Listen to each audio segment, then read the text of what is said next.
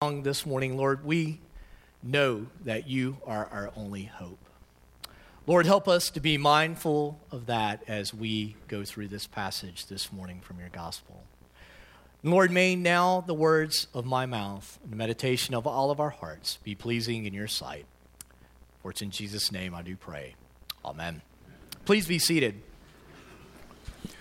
Well, if you've got your Bibles with you this morning, or if you don't have your Bible with you, I'm going to ask you to grab one of our pew Bibles and open them to Luke's Gospel, chapter 4, verses 14 to 30 that Father Ben read a minute ago, because that's going to be our scripture that I'm going to refer back to several times. There's going to be some things that I'm going to point out that I hope you can see in the text, or maybe remember after this sermon, or may want to take away from here. That's page 860 of the pew Bible that's in front of you. So, and while you're turning there, again, it's Luke chapter 4, beginning with verse 14. Hold your finger there for just a second.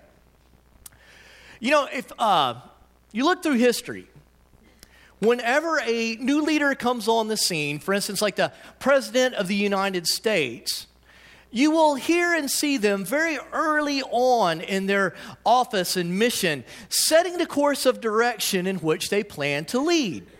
And they may have certain slogans or certain words or certain things that they say that indicate what's fixing to happen. I remember back in 1981, I was 6 years old at that time, which I kind of weird. I like to tune into politics a little bit, even when I was a kid, just a tad.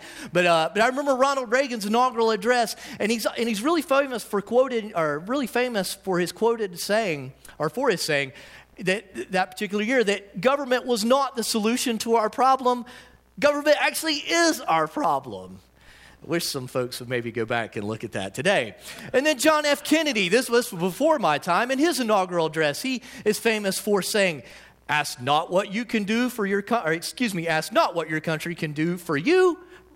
Ask what you can do for your what? Country. Right. See, we all know those things. And then it's but in Luke chapter 4, beginning with verse 14 and all the way through 30, we see Jesus doing exactly the same thing. Jesus Christ, the Savior of the world, the Messiah, he comes and he gives a summary in Luke 4 as to what his ministry and his message as Messiah is all about. And he tells us what he's going to do. And so this morning as we look at this passage, there really are two main realities I want us to see. Number one, Christ's message and ministry is good news for the destitute. And then secondly, Christ's message and ministry is actually offensive to the proud. It's good news for the destitute, offensive to the proud. First, Christ's message and ministry is good news for the destitute. Now, before we can get into the meat of this passage, there's some background things you need to be aware of before we get to Luke 4:13.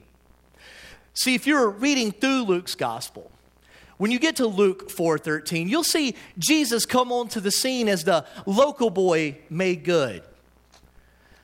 The Bible says that a report went out about him, about his preaching in the synagogues, and that he, that being Jesus, was praised by all.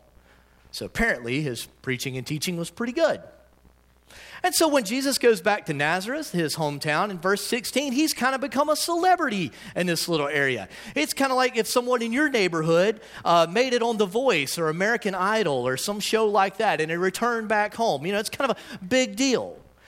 And it would be a big deal in Nazareth because scholars tell us that back in that time, Nazareth maybe have had 500 people in it tops. And so you can be fairly certain that Mary and Joseph's boy, who's well known, when he comes back to town, the small town of Nazareth, it's going to be the gossip of the community.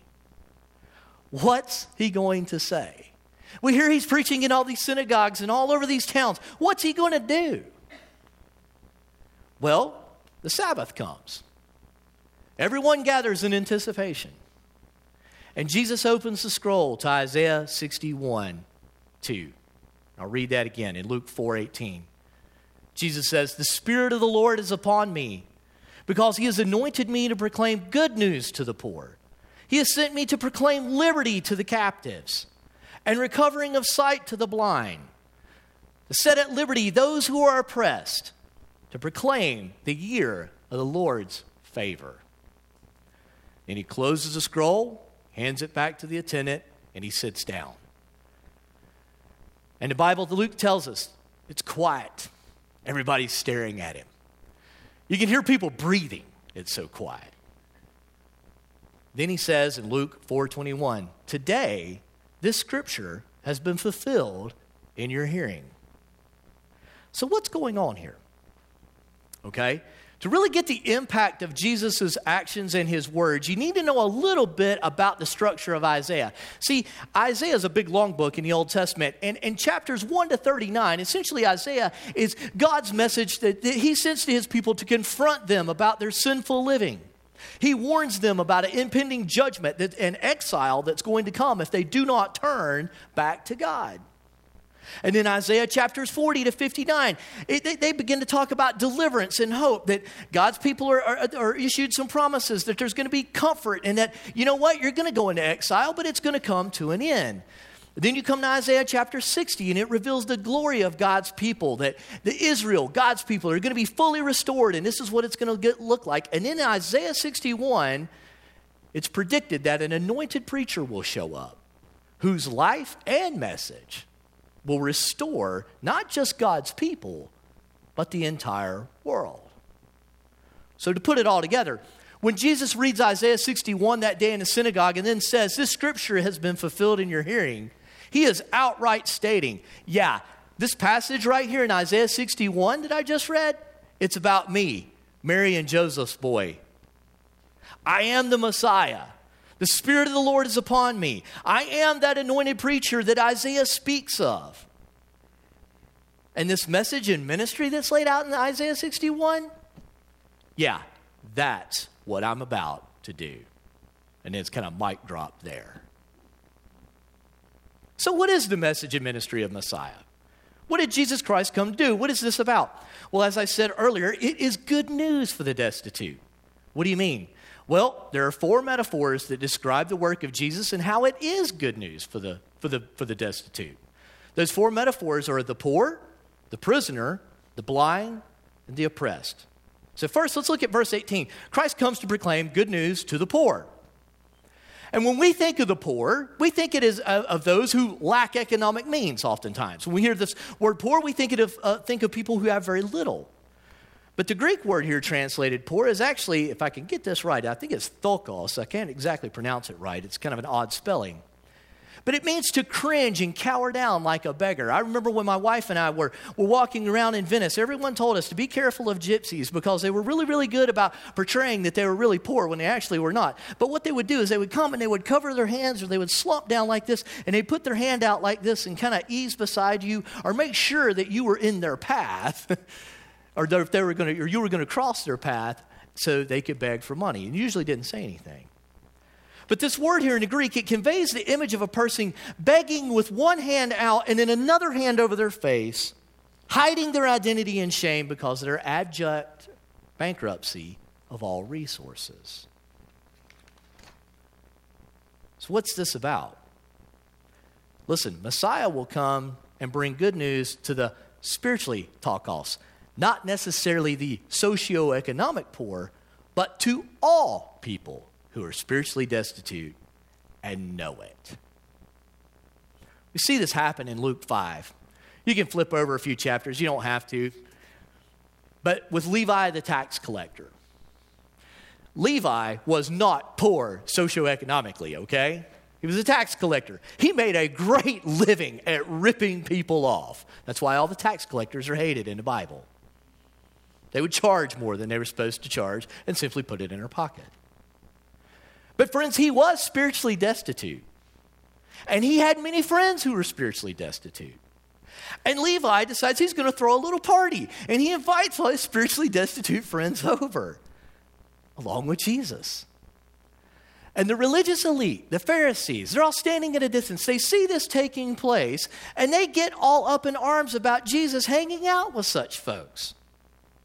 And when they finally confront him, Jesus says to them, listen, those who are well have no need of a physician, but those who are sick. In other words, Jesus is like, yeah, look, I know they're spiritually destitute. They know it too. The poor that Jesus is talking about in Luke are sinners. Sinners who know they are sinners. who know they have nothing to commend themselves of before God. They know that their good works, that being a good person, that having religion, that having morality, and even helping the poor are all bankrupt and devoid of saving resources before God. He knows that the poor actually need to come. Jesus is talking about the poor who come with one hand over their face and one hand outstretched, begging for God's mercy and salvation. You look through the Gospels, that's exactly the kind of people you see Jesus coming to.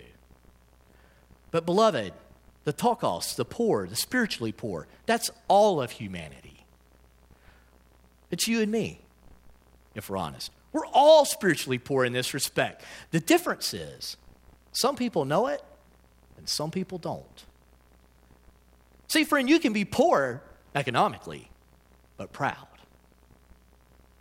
Messiah brings good news to those who are spiritually bankrupt, who are spiritually destitute, who know it, and come to the Lord saying, just with the old hymn, nothing in my hand I bring, but only to thy cross I cling.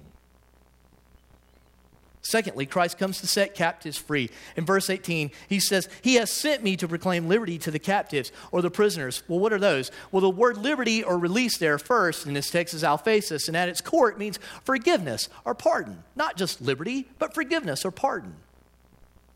And captives, that particular word, it conveys that these captives are not just captives to their own thing, but they're actually prisoners of war who have been taken by a powerful force, brought to prison for crimes they have committed and are awaiting their execution. So when Jesus talks about setting the captives free, just as he was not talking about the literal poor people, he's not talking about literal prisoners in the synagogues that day either. He's talking about spiritual prisoners, people who are in spiritual bondage, which, friend, is also all of humanity who are without Christ. See, 1 Corinthians 15:22 tells us that all in Adam are enslaved to sin, right? And that all will die. But that in Christ all shall be made alive. And friends, Christ came to set people free from their bondage of sin who are in captive to their sin. He came to set them free from death. Another example or illustration of that, you can see it in Luke 7. There's a lady there who is a captive who is set free from her sin.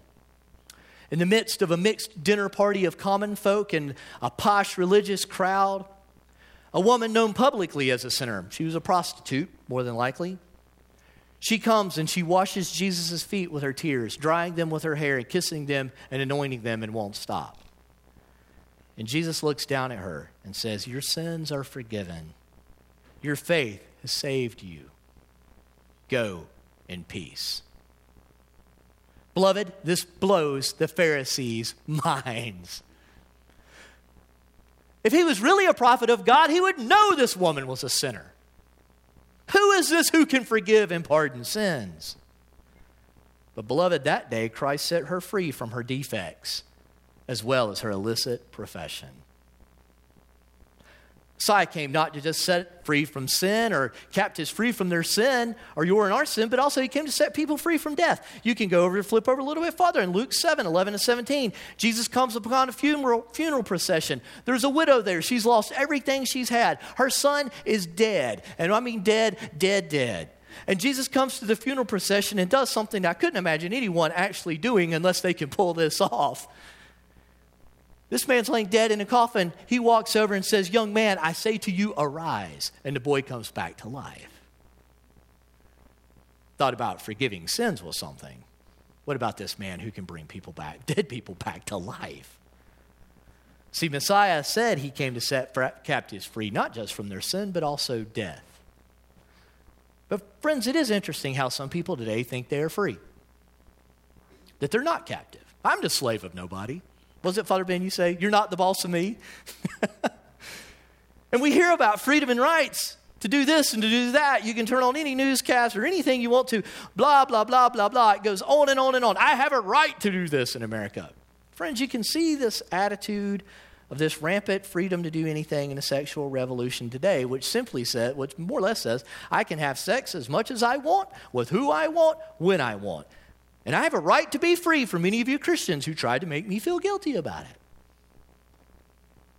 Sadly, more often than not, they even imply that we Christians are the ones in bondage who need to be liberated. perhaps we do in some areas. But sadly, friends, what oftentimes looks like freedom to the world is actually a prison. I cannot remember having a talk with anyone that this hasn't happened. Talk with anyone who's lived outside the bounds of the Bible's teachings on sex and marriage. The guilt, the faces, the presence of those partners, and all the things that go into the events, they linger. They can't get away from it. They're captives until Christ comes, sets them free. And much like that woman that day at Jesus' feet, he pardons them and forgives them. Christ comes to proclaim good news to the poor, to pardon and liberate captives from sin and death. But the third metaphor, back to verse 18, Christ comes to recover sight of the blind. And the blindness that Jesus talks about here is symbolic of all humanity who can't see their poverty or their destitution, their enslavement, their need for Christ or their need for truth. By virtue of being a sinner is blind, spiritually speaking, unless Christ intervenes. And friends, there are several ways that people can be spiritually blind. Some folks are just blinded by their own choice. Some people know that they are sinners and need Christ, but they choose just not to see, or they choose to ignore it, and they just can't not seem to come to the truth. They're not ignorant of their condition. They just refuse to do anything about it. Some are blinded by Satan. 2 Corinthians 4:3-4 says, and even if our gospel is veiled, it is veiled to those who are perishing. In their case, the God of this world has blinded the minds of unbelievers to keep them from seeing the light of the gospel of the glory of Christ, who is the image of God. There you have it. Some folks are just occupied with the world, the flesh, and the devil and become so fixated and distracted in life and have their mind on everything else but God. And yeah, probably some influence of the evil one there present.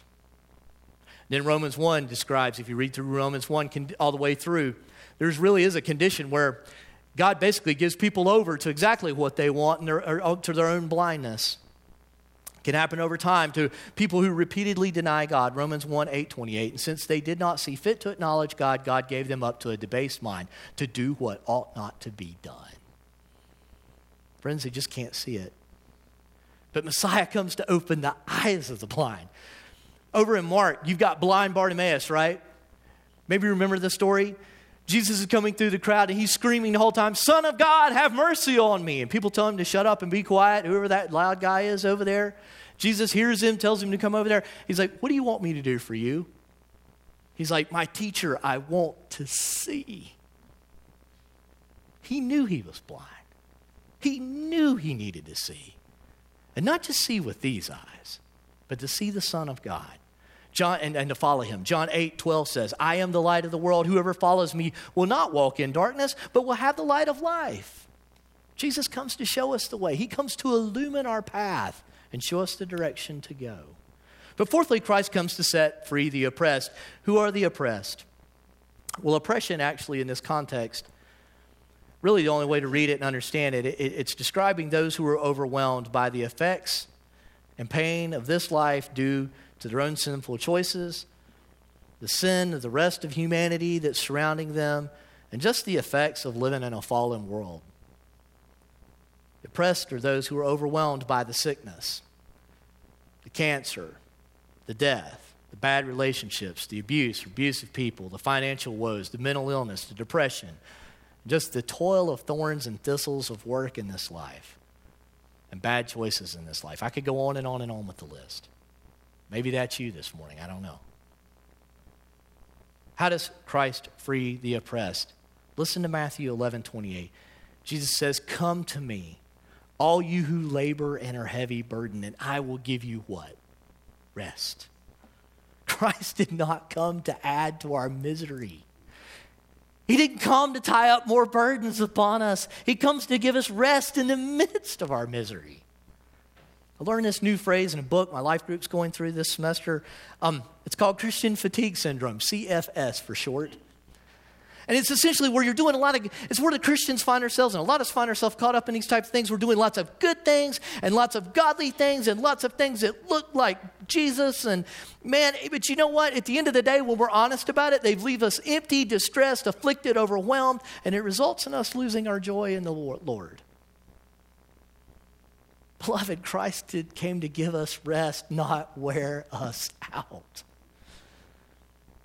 Then lastly, Luke 4:19, Isaiah says this about Messiah. Christ quotes it. The Messiah comes to proclaim the year of the Lord's favor. What does that mean? The year of the Lord's favor is the year of Jubilee. See, the year of Jubilee is spelled out in Leviticus 25. If you want to know where that's at, you can look it up later. But Jubilee came about every 50 years, or came about Jubilee came about every 50 years in the life of God's people, at least ways it was supposed to. The land was to be returned to its original owners and given a time of rest. All debts were to be canceled. Slaves and indentured servants were allowed to go free if they wanted to do so.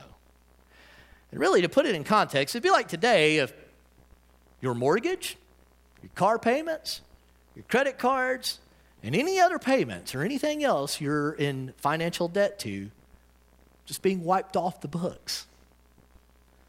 Wouldn't that be awesome? I said in the first service, man, why doesn't somebody run that as a campaign thing right now in the presidential election for economics? It puts some people out of business, but that, okay. Wiped off the books for good. Friend, that's exactly what God does for his people in Jesus Christ. He wipes out our debt of sin. He gives us a fresh start today and every day. And that's good news. That's great news. Who are the poor then? Who are the blind? Who are the captives? Who are the oppressed? Listen, friend, it's each and every one of us sitting in here under the sound of my voice this morning, including me. Friend, do you know that today? Can you accept that? That leads us to our next point, which is really a point of application. See, to conclude, Christ's message and ministry is good news for the destitute, but also, number 2, Christ's message and ministry is offensive to the proud. And friends, this story is just amazing to me.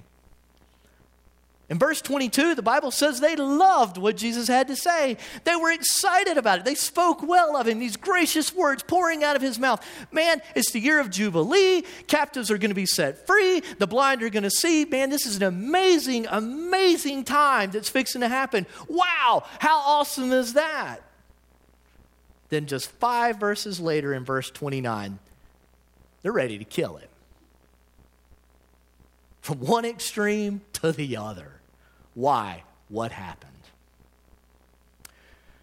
Friends, Jesus did not just preach good news that day.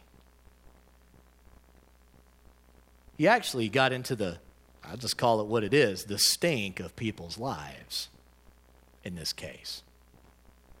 And particularly in this case, the people who are listening to him, he exposes their religious facade and their self-righteousness. Why? Why did he do this? How did it happen? Friends, the people in Jesus' hearing that day did not identify themselves as destitute. They didn't see themselves as poor.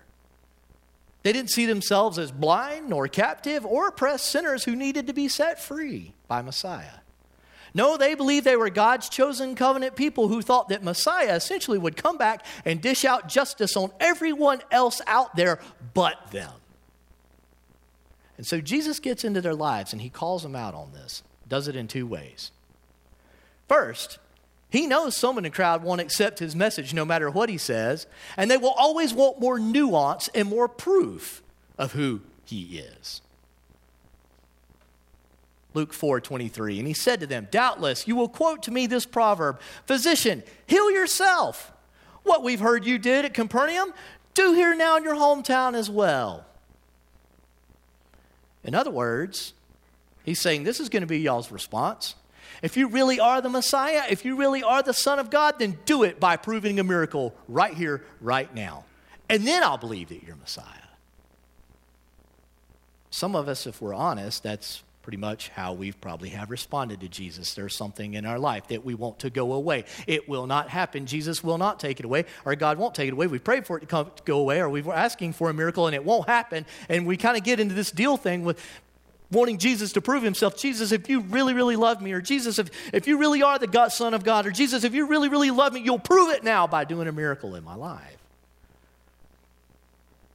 For many today cannot accept Jesus as Messiah because, well, they need more proof.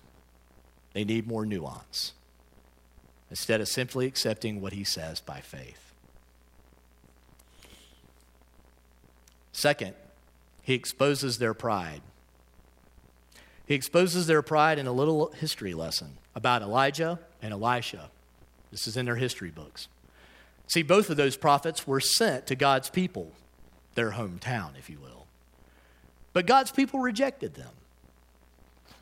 As a result, both Elijah and Elisha went and were sent and ministered to Gentiles instead of the Israelites, God's chosen people. And so when Jesus brings this little issue up in their life, what he's implying to them that day is like, look, you know now, looking back, that Elijah and Elisha were legitimate prophets sent of God with messages that confronted people of their sin, but yet offered hope. But you people rejected and tried to kill them. And just like you rejected Elijah and Elisha, you here today in the synagogue, you'll reject your Messiah too when he shows up. Why? You won't accept Messiah because you can't acknowledge your sin or your need. They were stuck. And as soon as these words come out of his mouth, they do reject Jesus. See, the people in Jesus' hearing that day could not acknowledge their need of salvation and their need to be set free by Messiah because they did not identify themselves as poor. They did not identify themselves as captive. They did not see themselves oppressed or destitute sinners. And get this, and this is the key, and they did not want anyone else telling them that that's who they were that that's what they were or that's who they were either.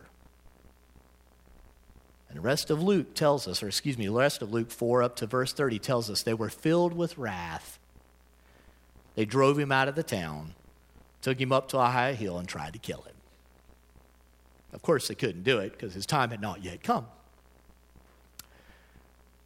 And church, is oftentimes tempting to say, well, if I'd been there, I wouldn't have done that. I wouldn't have been part of that crowd. I'd be like, can't you hear what this guy's saying? Can't you understand? I mean, give Jesus a break. Mary and Joseph's boy, cut him some slack. But you know what? Friend, the same thing happens here today. Beloved, it is still the year of the Lord's favor. What do you mean? Listen, Sunday after Sunday after Sunday, week after week after week, the gospel is continuously proclaimed. Not just in this church, but other churches. The gospel is proclaimed that God in his love sent his son Jesus to die for the poor, to die for the blind, to die for the captive, to die for the oppressed, all of humanity. People are challenged to repent, challenged to change, challenged to grow in their faith, challenged to walk with Christ. And if we're honest about it, we tend to be okay with the gracious words of Jesus. We like that first part, about poor, lame, lame, blind, all that good stuff. We like the good news that's being proclaimed until Christ gets in our mess and our junk and calls us out on it. Friend, what's your response when Jesus does that? I don't know if it's ever happened for you. But I've had issues in life where I'm reading through the scriptures. I'm like, what did I do? I more or less drove him out to the edge of town and tried to throw him off a cliff. Jesus, you have no right to say that to me. God, who are you? We've all done it, if we're honest. Tend to tune the preacher out or our spiritual guides that are around us out, or we stop what are the activities in life that expose us to the truth. And sometimes it's frankly the Holy Spirit stirring around in our hearts and saying, you know, you got this thing and you need to deal with it and you need to address it. And, you know, and I mean, I've been there. I get it. I understand. That's a painful spot to be in. And we start avoiding our friends who hold us accountable. If we're doing all that, we're basically taking Jesus over here and saying, you know what? I like the gracious words. Thank you for accepting me. Yeah, you are accepted. You need to change. No. Oh, thank you for accepting me, but you need to change. No, I don't want to change. And we take him out to the edge of the hill to push him off the cliff.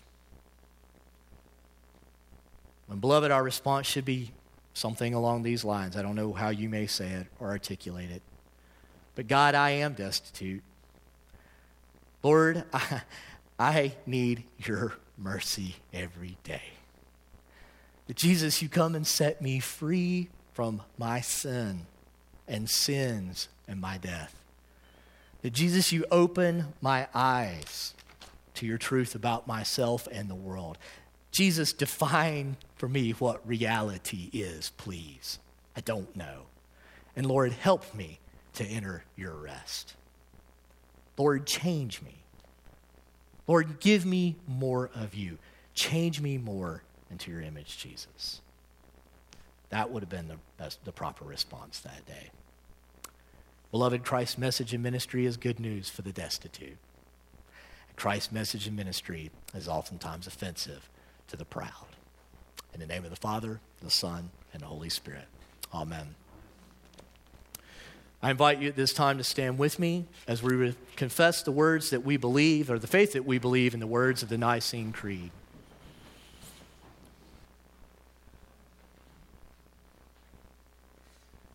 We believe in one God, the Father, the Almighty, creator of heaven and earth, all that is seen and unseen.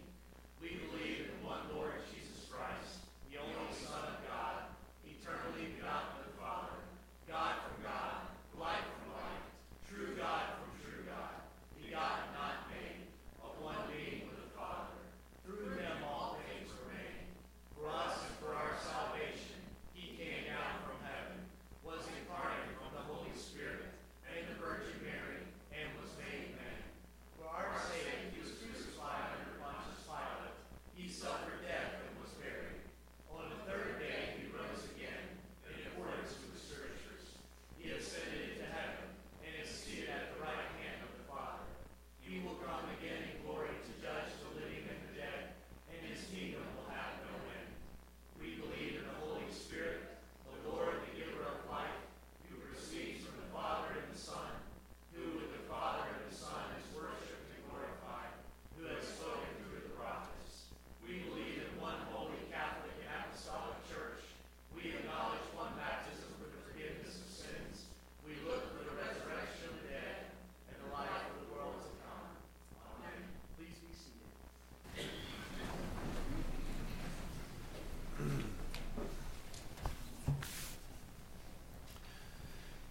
In peace we pray to you, Lord God, for all people in their daily life and work, For our families, friends, and neighbors, and those who are alone. for this community, the nation, and the world, For all who work for justice, freedom, and peace. for the just and proper use of your creation, For the victims of hunger, fear, injustice, and oppression. for all who are in danger, sorrow, or any kind of trouble, For those who minister to the sick, the friendless, and the needy. for the peace and unity of the Church of God, For all who proclaim the gospel, and all who seek the truth. for Foley and Onesphore, our archbishops, for Stephen and Quigg, our bishops, and for all bishops and other ministers, For all who serve God and his church. for the special needs and concerns of this congregation.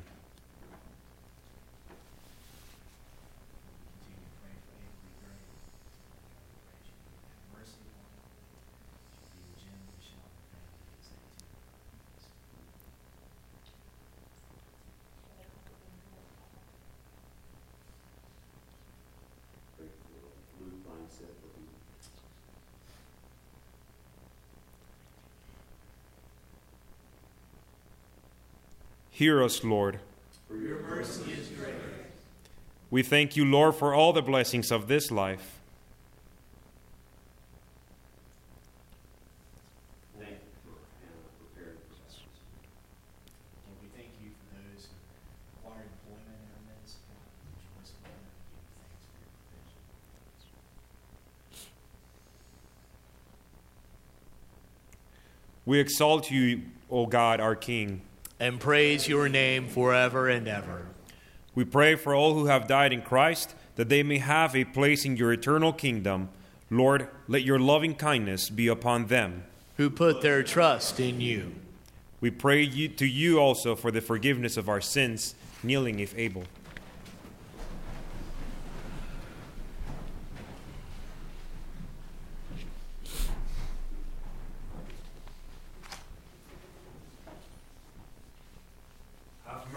On us, most merciful Father, in your compassion, forgive us our sins, known and unknown, things done and left undone.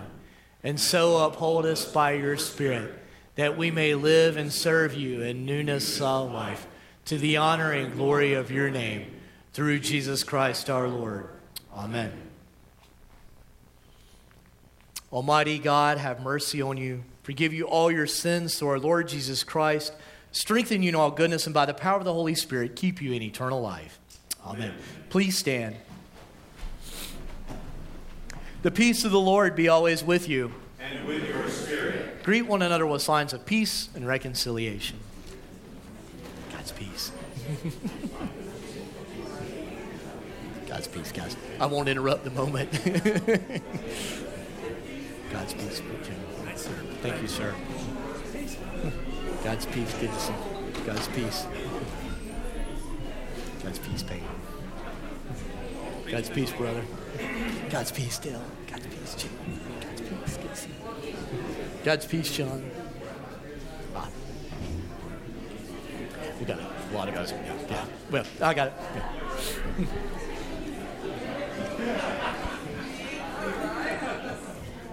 Yeah. Well, good morning. As you return back to your... Good morning. Good morning. Good morning, Jim. Morning. Welcome to Christ Church. I'm Keith Hoffman. I'm Associate Rector here, and just want to say welcome to, extend a warm welcome to all our visitors here. We hope you have found this place to be open and warm and welcoming to you this morning as you've, and we're thankful you've come here to worship with us. We do have a favor to ask of you, though. We have these little things called Connect cards in the back of your pew, and we simply, if you're a visitor, just ask you to just write your name on this and put this in the pew as it comes by. I always tell people this and qualify it. We don't stalk you or anything like that, but we do want to pray for you wherever you may be on your journey with the Lord, and also it lets us keep a record, know that you were here. So we thank you for doing that. But I would ask you to look on down the list. There's several little check boxes of things, additional information you might want to know. For instance, you say, I'd like to know what's going on weekly at Christ Church. Well, you'll need to check the box that says, please add me to your weekly update list, and make sure we have your address, email, and a phone number, contact information, and we'll make sure that we send our parish notes to you. They come out in an email one time a week, and that's really your key to knowing all the ins and outs and details of Christ Church. And again, just look on the card. There's all sorts of other information you may want to know about as well. And then on the back, we also make a place for prayer requests. We gather as a staff team and on that Tuesday, and we pray for whatever is on the back of these cards. So we always are amazed to see the prayer ministry that God has in this church, and the answer to prayers is astounding, and thankful to be part of it.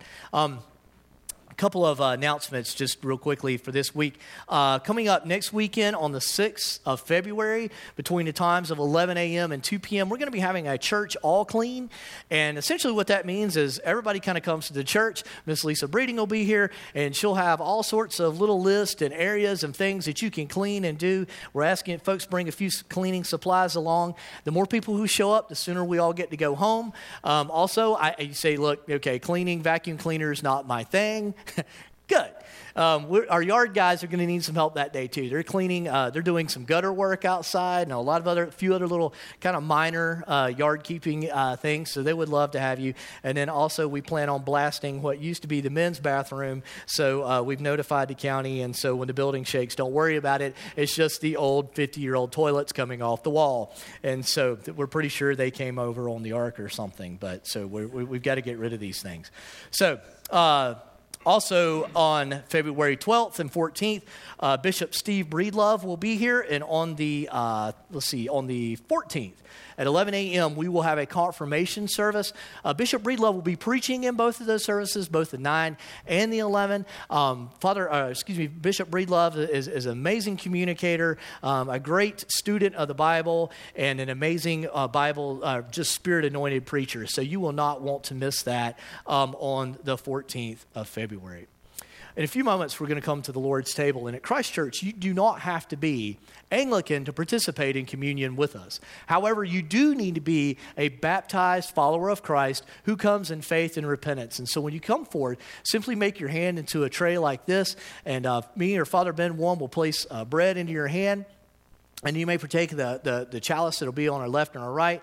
If you say, you know what, it's not authentic for me to participate in communion this morning, but I don't want to embarrass myself because other folks are getting up and there's kind of a line forming. Listen, just simply come forward, cross yourself like this. Now it lets us know not to try to pray a prayer, or not to try to give you bread, but rather to pray a prayer, a blessing upon you instead. Or you can just remain in your pew, and there's some prayers in a service guide, the ivory service guide in the back to help you, or maybe to meditate on and contemplate while we're having communion. During this time also, we have a prayer ministry here at Christ Church. And certainly, if the Lord has spoken to you or